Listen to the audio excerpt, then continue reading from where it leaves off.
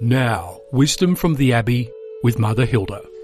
I saw the funniest thing the other day. Our home, like many others, knows a plague of ants from time to time. I went to make a cuppa, and as I opened the clear plastic sugar container, I saw a single small black ant dive across the white sugar, hide itself down the side of the clear plastic container, and then become totally motionless. The impression that it made was that if it didn't move, then I wouldn't notice it was there. But you see, it couldn't burrow, so it was pretty much on the top of the sugar anyway. I saw my little friend and I laughed. If ants had any power of reason, then how on earth did this little being think I would not see it? Its black form standing out in sharp contrast to its surrounds.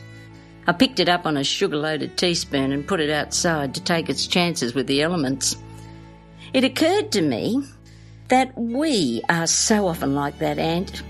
We think God doesn't see us. We sometimes think we are too insignificant for God to pay attention to us. After all, who are we? Just average people who go about our lives falling down and getting up again. We don't see ourselves as anything spectacular, not in any way. And yet we are as obvious to God as my little black friend in the white sugar was to me. There's no escaping his eyes of love. Sometimes you and I do something we're ashamed of, and we hope he doesn't see us.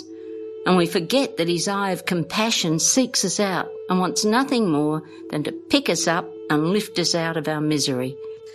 We think, because perhaps we don't talk to him as much as we ought to, that he hasn't gotten used to hearing from us, and that we're now off his radar, and so of course he doesn't see us. We forget that he comes to the clear plastic container of our life, lifts the lid, and hopes that today we just might crawl across to him. There's something else, really.